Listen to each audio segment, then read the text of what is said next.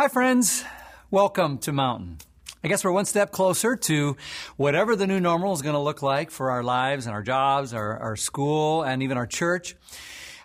Today, we are wrapping up a series called 6 Feet Apart, which has been all about some of those big, tough questions of life and faith, because everything going on right now is just causing us to feel like a lot of things are kind of out of reach, right? So we've talked about how COVID-19 has exposed our flimsy and false gods and give us an opportunity to cling to the only true God left standing. And then we talked about whether it's even reasonable to believe in God with everything going on, and what to do when you're thrown into the unknown, and how God's people should think and act in the face of all the racial unrest around us. But today's a doozy. So I'm going to ask you to do whatever you can to kind of eliminate some of the distractions around you and try to give your attention to this over the next few minutes, because I think it's going to be that important. Mike and Aaron put their life savings into starting up their new business.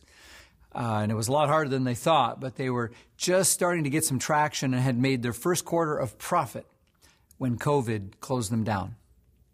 And now they've lost everything. So they're selling their house. Their kids are going to have to change schools. It's an emotionally difficult time trying to figure out how to start over.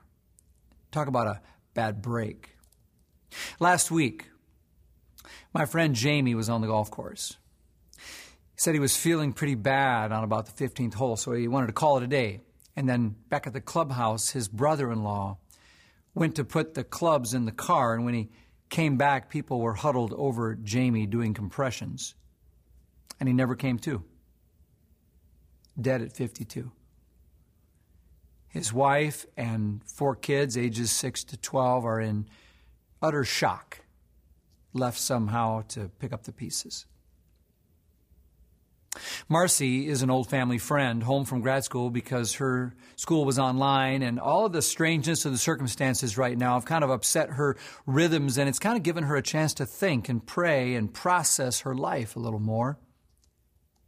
And through that, she finally found the courage to give voice to a dark and terrifying secret that she'd been carrying for about 13 years.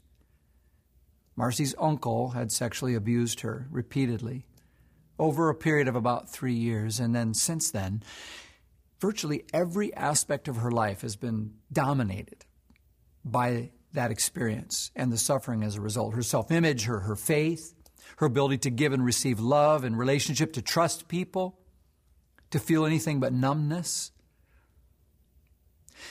She's kind and sweet on the outside, but inside she's seething with rage and guilt, and wonders some days if her uncle was right, that it was just her fault. I know I don't need to go on, and you don't want me to. You don't need me to, because we don't need any other examples. I could, though. So could you. I could tell you about Ron, our friend here at Mountain, who died from COVID last month. Or Ryan, also in our community here, whose young wife walked out on him, gutting his emotions and leaving him confused and depleted. Or Donnie, nicest guy in the world, a lot of you know him, walked into my office years ago in his early 50s and said, "I have to use Post-it notes." He explained he keeps forgetting things.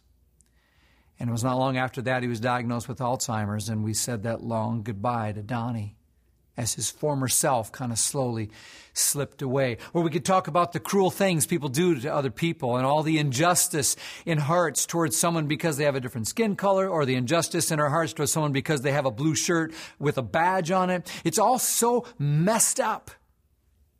Tiny cancer cells in this world, they spread and they grow, ravaging the body. Tiny sparks catch fire and spread and grow, ruining the earth. Tiny viruses spread and grow, destroying so much in its path. Suffering is everywhere, isn't it? Life's hard.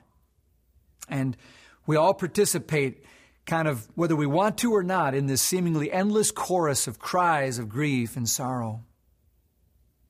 And meanwhile, where's God? Where is God? That's the cry of any honest person. God, where are you? What are you up to? How am I supposed to make sense of everything that's going on in the world, in my life? So maybe the question isn't the one we asked a couple weeks ago, which is, is there even a God? Does it make sense to believe in God? Maybe the real question is, what kind of a God is he? I mean, is God good? Is he fair? Is he worth believing in or trusting with so much evil and suffering rampant in our world? And this isn't just some kind of academic, question, like an abstract puzzle, like some Sudoku thing you work on in the hammock. This is our life. This is our kids. This is our future. And it deserves a real answer. I mean, is God good? Is he loving? When you look around, you sometimes have to ask, well, why doesn't God step in or do something about it? Or does he just get his jollies inflicting pain on people, sort of like this cartoon, getting ready to hit the old, smite button? Is that how this works? I mean, is God capricious and playing with our fates like some kid with a magnifying glass over a bunch of ants? If you've ever wondered things like that, you're not alone. Why there is evil and suffering in the world is one of the most persistently nagging questions and a super difficult problem for every philosophy and worldview and religion in the world. Whether you're Buddhist or Muslim or Mormon or Scientologist or Hindu or a secular atheist, everyone has to come up with an answer to this question about why the world is so screwed up. And if you're a Christian, you better think this through, because we worship a God who claims to be all-powerful and able to do anything he wants. But we also worship a God who's thoroughly good, not mean or vindictive. And yet, bad things keep happening. There's suffering in the world. We can't debate that. I mean, some try to deny it and downplay it, and that's their escape hatch here. But if we're honest about the suffering and we say God is good and he's powerful and then he shouldn't let those bad things happen, but it's clear that bad things keep happening, then either some say God isn't really good after all. Or maybe he is good, but he's just not that powerful and can't do anything about it. Elie Wiesel, who suffered through and survived the Holocaust in Nazi Germany, said, if God isn't capable of stopping evil, if that's who God is, why doesn't he just resign and let someone more competent take his place? For a lot of us, the issue isn't whether there is a God, it's whether God's good and can be trusted.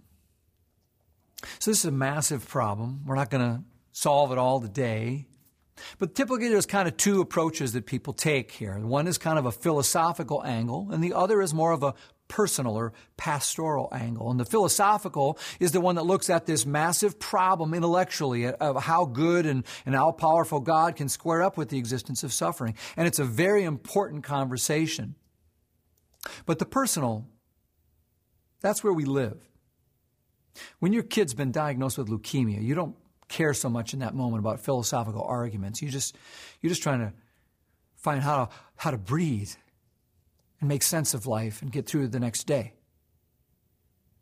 And the last thing someone needs when they're hurting is for someone to come along and try to argue with them or explain why they're wrong for hurting or feeling the way they do. And that's not the way the Bible teaches us to get through our suffering. Or how about this one for another bad answer? Have you heard this one? Someone has this horrible thing happen to them. Maybe a loved one dies or they lose their job. They get a bad diagnosis. And some well-meaning Christian comes along and says, well, it's just all part of God's plan. Everything happens for a reason. What? A kid gets cancer and you're telling me that's part of God's plan? Friend, I'm here to tell you, when a kid gets cancer, it's not part of God's plan at all. When disaster strikes and sin manifests itself in someone's life, whether corporately or individually, that's not God's plan. In fact, it's the opposite of God's plan. What people usually mean is that somehow God is still in control and God is still good and God is still there and that God is not going to be defeated. And that's all true.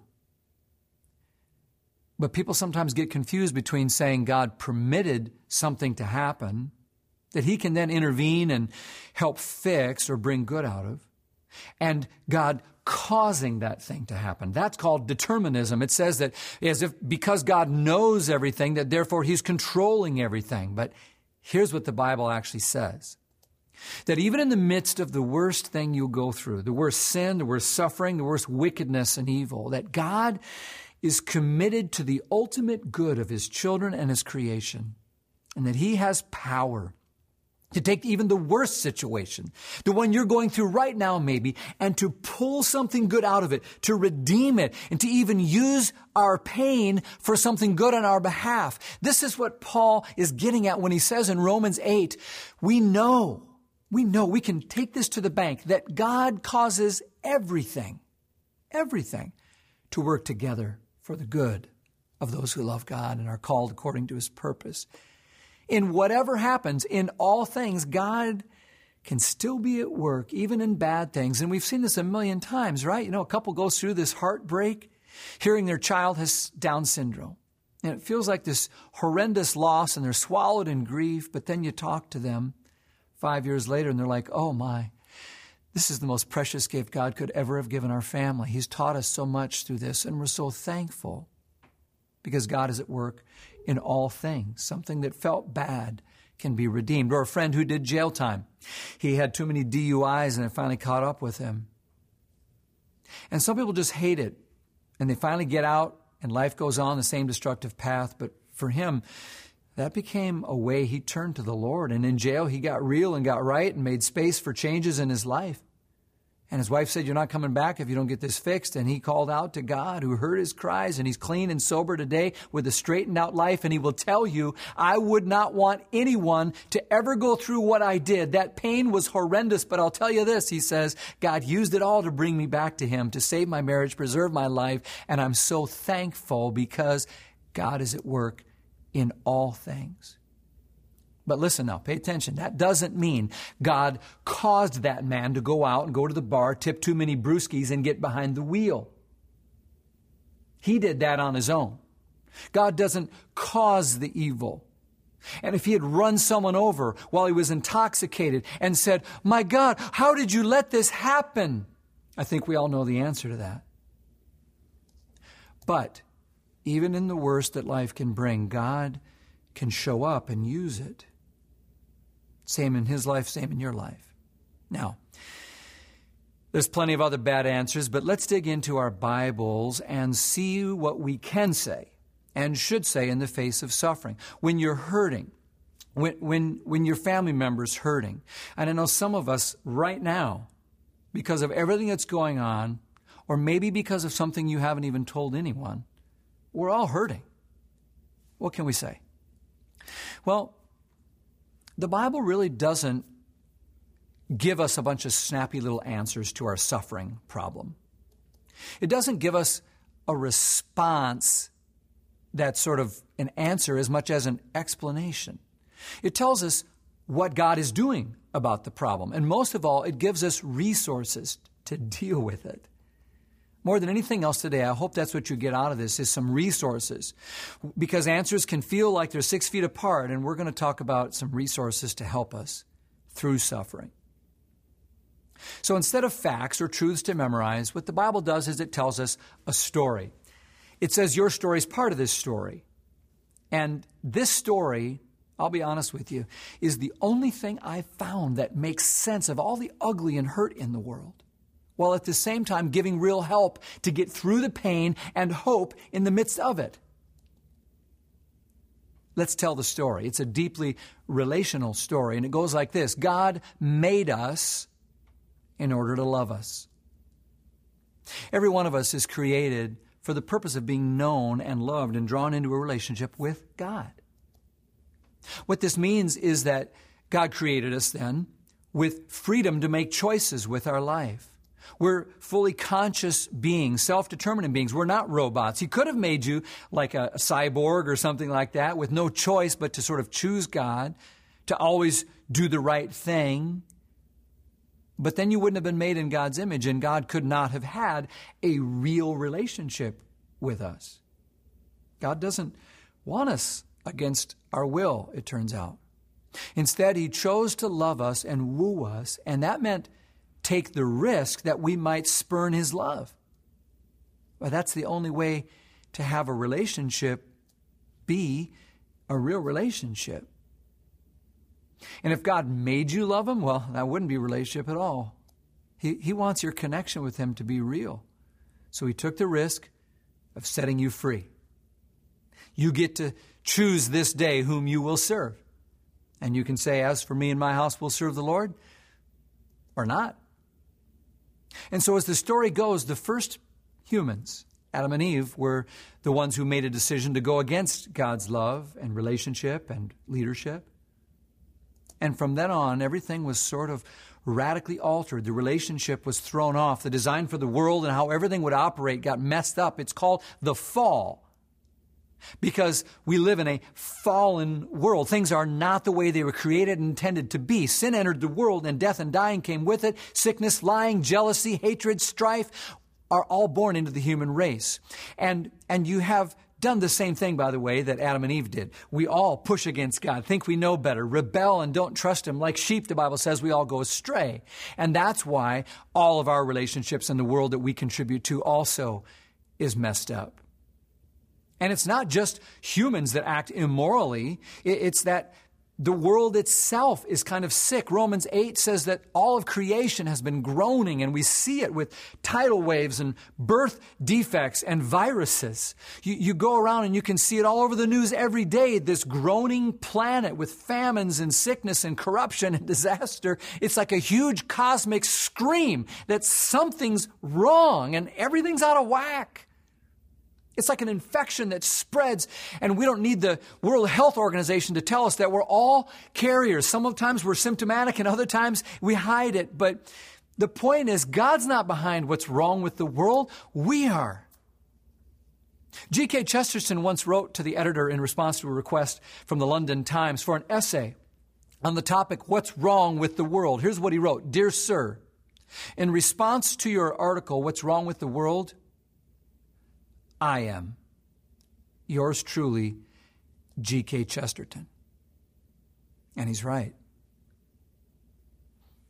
The sin thing that we like to point to Adam and Eve for, it runs right through your heart and mine.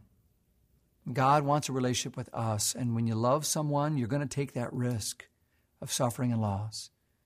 But without that willingness to be wounded at the deepest level, you can't have it's authentic relationship on the deepest level. So the world as God intended it is pretty messed up. And God said, I am going to fix it. I'm going to put it back together and put everything to rights. So he worked through a people in the Old Testament, and then he sent Jesus in the New. And when Jesus came, God's promised kingdom arrived. It was here. The kingdom had come. He longed for this healing and hope to come, and it finally came. The power and joy and love, it flowed through Jesus. It was present on earth. It was unleashed all over the place. The blind could see. The captives were going free. The kingdom is here now. But Jesus went on to say and show that the kingdom is not yet fully realized. It will come in its completion in the future. The kingdom is here now, but not yet in full when Jesus returns. Jesus has come and he has bound the strong man, Satan, the one who rules over this earth in certain ways. And he's defeated death and hell in the process. And we get to live in the kingdom now, under Jesus' reign now. But the fullness of that reign and all the blessings and the amazing peace and love that will go with it will only be experienced when the kingdom is completely come, when Jesus returns, and that's still in the future. So you see, we're free from Satan now. He has no claim on us. We're children of God, saved by faith, by grace now. But in the meantime, we live in this now but not yet time. And though Satan is defeated, he continues to exert his influence over the earth. Death and evil is defeated, but not yet completely eradicated. Maybe I can illustrate it like this. It reminds me of maybe like an old Western movie, okay?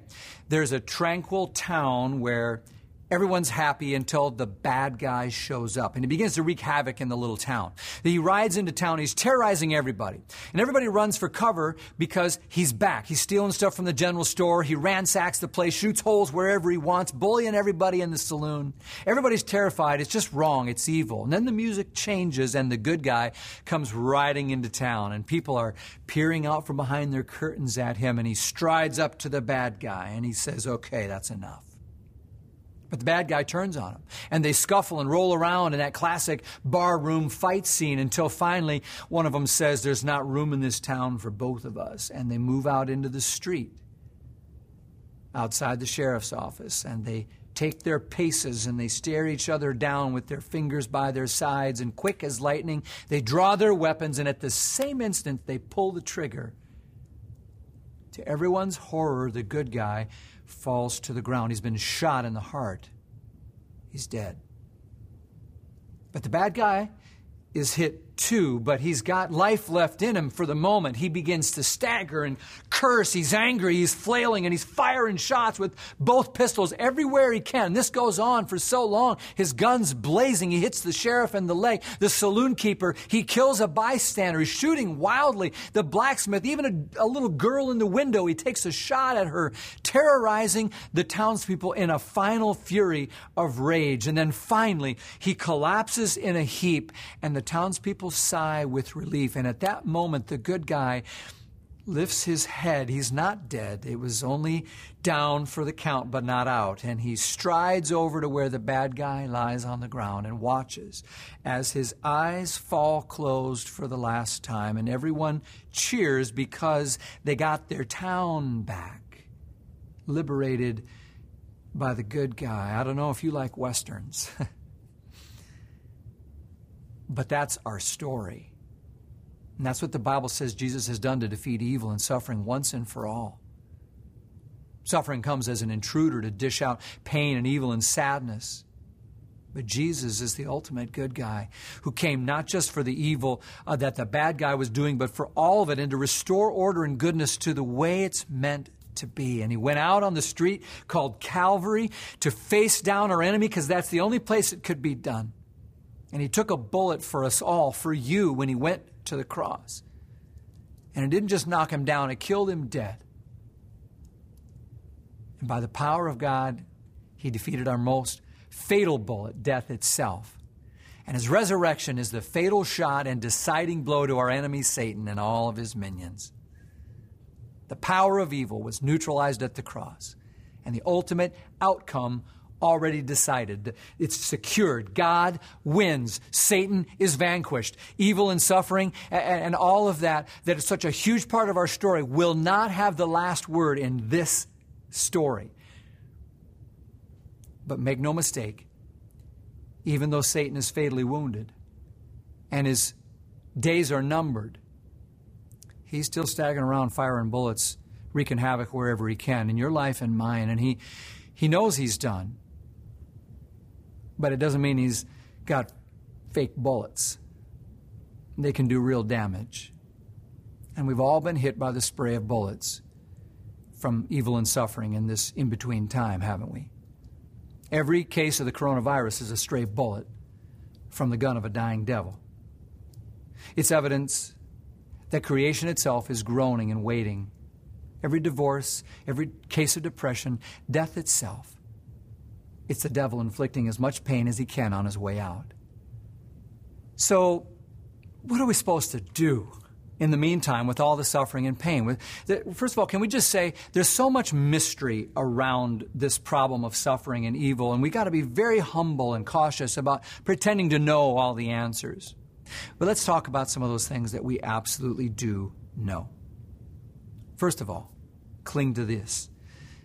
God is here. I mean, that's the truth of the Christian faith, is that God came among us and God is still here. The Bible says he's an ever-present help in the time of trouble. Hebrews says, I will never leave or forsake you, which means you're never alone. When you're hurting, when you're going through something really horrible in your life, feeling alone is like the worst part. So I love Psalm 23, that familiar passage. God says that we're all like sheep that need a shepherd. And he helps us, and he's with us in good times when we lie down in green pastures and go beside quiet waters. But also, it says when you walk through life's ugliest times, scariest moments, maybe some of you are going through a time like that right now, like a valley of the shadow of death. Notice it doesn't say, because you're my shepherd, I'm so glad, because that means I'll never have to go through that valley. It says, no, even when I do, even though I go through the valley of the shadow of the death, I will not be afraid, because you're with me. If you're going through an emotional valley, you're just sick of everything going on, maybe a spiritual valley, a physical valley, despair or discouragement. There's been this is just such a long haul. Maybe you lost your business. Maybe family stuff is so bad right now. Maybe finances or something with your health. It's just gone horribly. If you're in the valley, this verse reminds us you don't have to be afraid, because you can say, God, you're with me. God is here. Another resource we have is the truth that God hurts. God is not some distant, aloof statue God who's cold and detached from the pain and sweat and toil of life. No. Remember, he entered this world. He came among us and he tasted temptation and disappointment. He was despised and rejected, suffered in every way, the Bible says, like we do. So I know you may be going through something hard right now. And can you imagine Jesus saying, I know, I've been there, man. He's a man of sorrows, acquainted with grief. God hurts.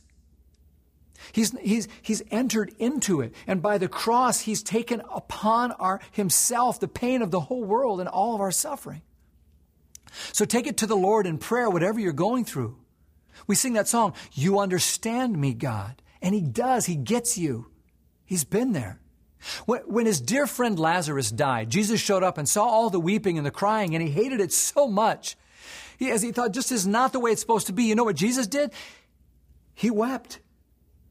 And when he sees your pain and your tears and your loss, your suffering, the evil that's affected you in your life, whether by your own doing or someone else's, you can be assured of this.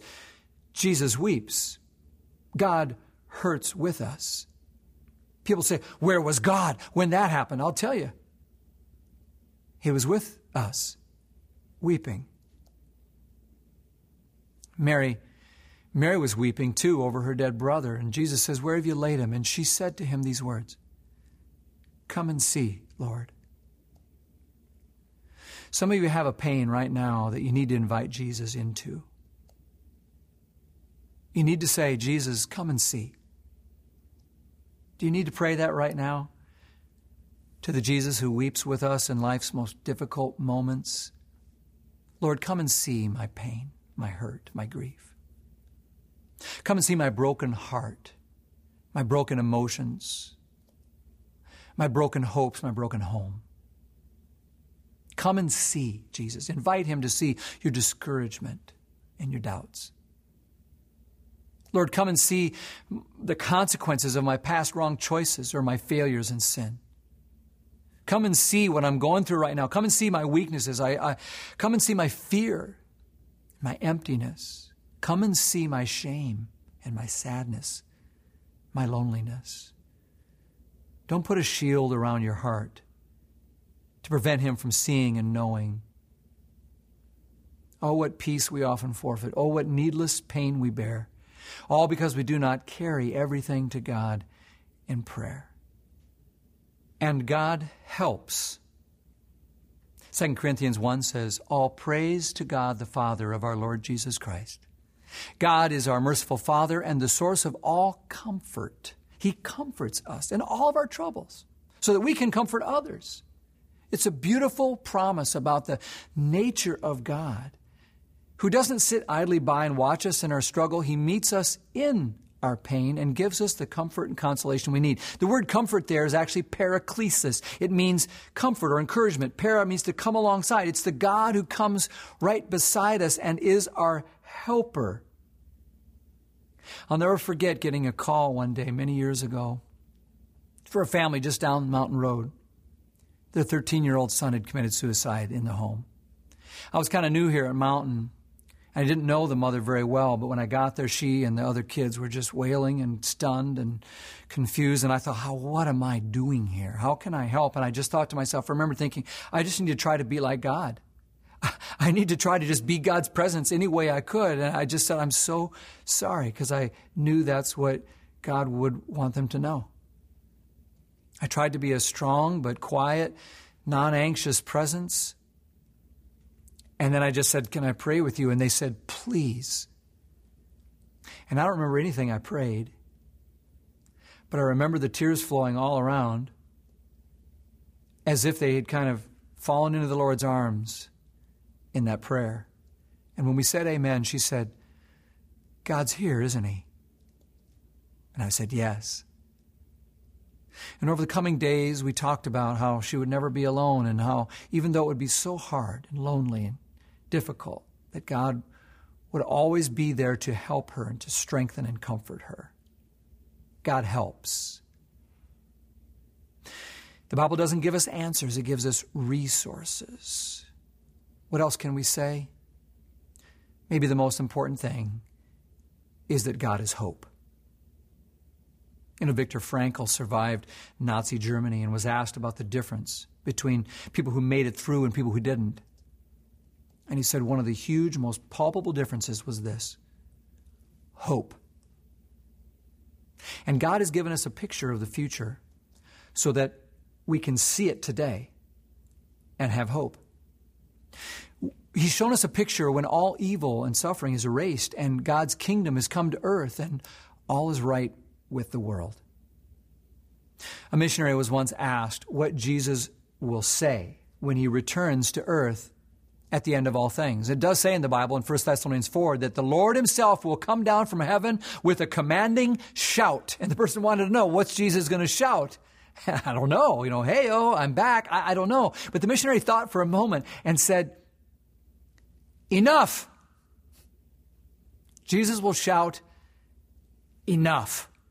Enough suffering, enough starvation, enough terror, enough racism, enough viruses, enough violence in the streets, enough cheating and selfishness and corruption and cancer and hopelessness and people treated with indignity and loneliness because it's not part of the plan.